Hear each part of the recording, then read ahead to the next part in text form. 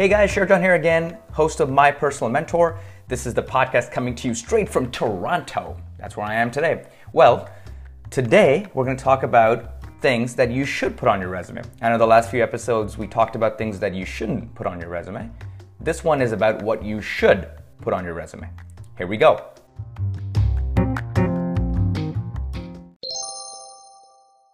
Number one, numbers. If you're applying to jobs in the world of business, consulting, accounting, banking, tech, whatever, doesn't matter where you're applying, put numbers on your resume. Now, why does that matter? Numbers matter because they quantify something you've done, all right? People didn't realize that this is something that's real that's been done. So instead of saying, for example, that, hey, I was a cashier at McDonald's or I did this analysis in a bank as a bullet, put down that you actually did something with numbers in there. So use a number, make it seem a lot more believable. So that's number one, add as many numbers as possible. Number two, embed your skills. Now, what does embedding skills mean? A lot of people on the bottom of their resume, they'll say proficient in Microsoft Excel or Microsoft Word or know how to use Photoshop. Great, but how do I know that you know how to use these things? Actually, I don't know that. I don't have any proof of it. The way you want to actually represent this is embed these skills in the bullets of your resume. So for example, let's say you used Microsoft Excel at your last internship. So one of your bullets should be use Microsoft Excel to analyze XYZ. That should be the way you should be showing the skill versus putting it on the bottom that you know the software. So show that you used the software before in a work situation or a classroom situation or an extracurricular situation, so people know that you actually know the skill and you've used it.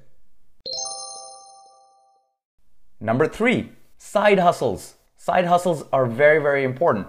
Look, everybody, we have, we're all the same, mostly. We go to middle school, we go to a high school, then we maybe go to university or college or some sort of thing like that, or we're working somewhere. Everybody who's sitting next to you in class right now or in the office has the same master bullet, right? That, hey, you are going to this university or high school or college. So how do you differentiate yourself? You should always have a side hustle, and adding side hustles to your resume differentiates yourself.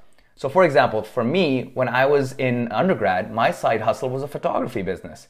I started a photography company and it was my passion. I used to take a camera and go photograph school proms and dinner dances and graduations. That was my side hustle.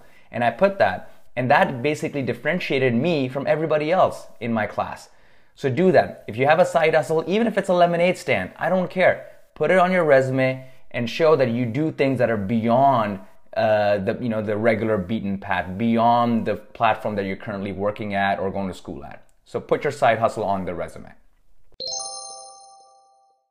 And the final one is unique facts. All right, so what are unique facts? Let's just say you've traveled a bunch. Let's say you speak 5 languages. Let's say you know how to play the piano or a violin, or you're just an amazing soccer player or a break dancer. Whatever are your unique facts that are, that may not be as relevant to the job that you're applying to, but make you unique, a unique human. Put it on your resume. Having those things make you differentiate yourself, shows that you have a great personality or a personality of doing something other than just going to school or going to work. So definitely put that. Like for example, for me, I love public speaking. So that's on my resume. Or I love traveling. I've been to like 30 countries. I love doing that.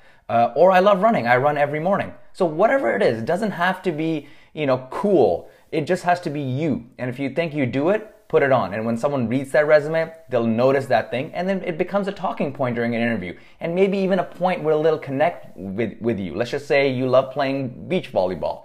What if the interviewer loves playing beach volleyball, right? So add that on your resume and it's going to set you apart and differentiate you.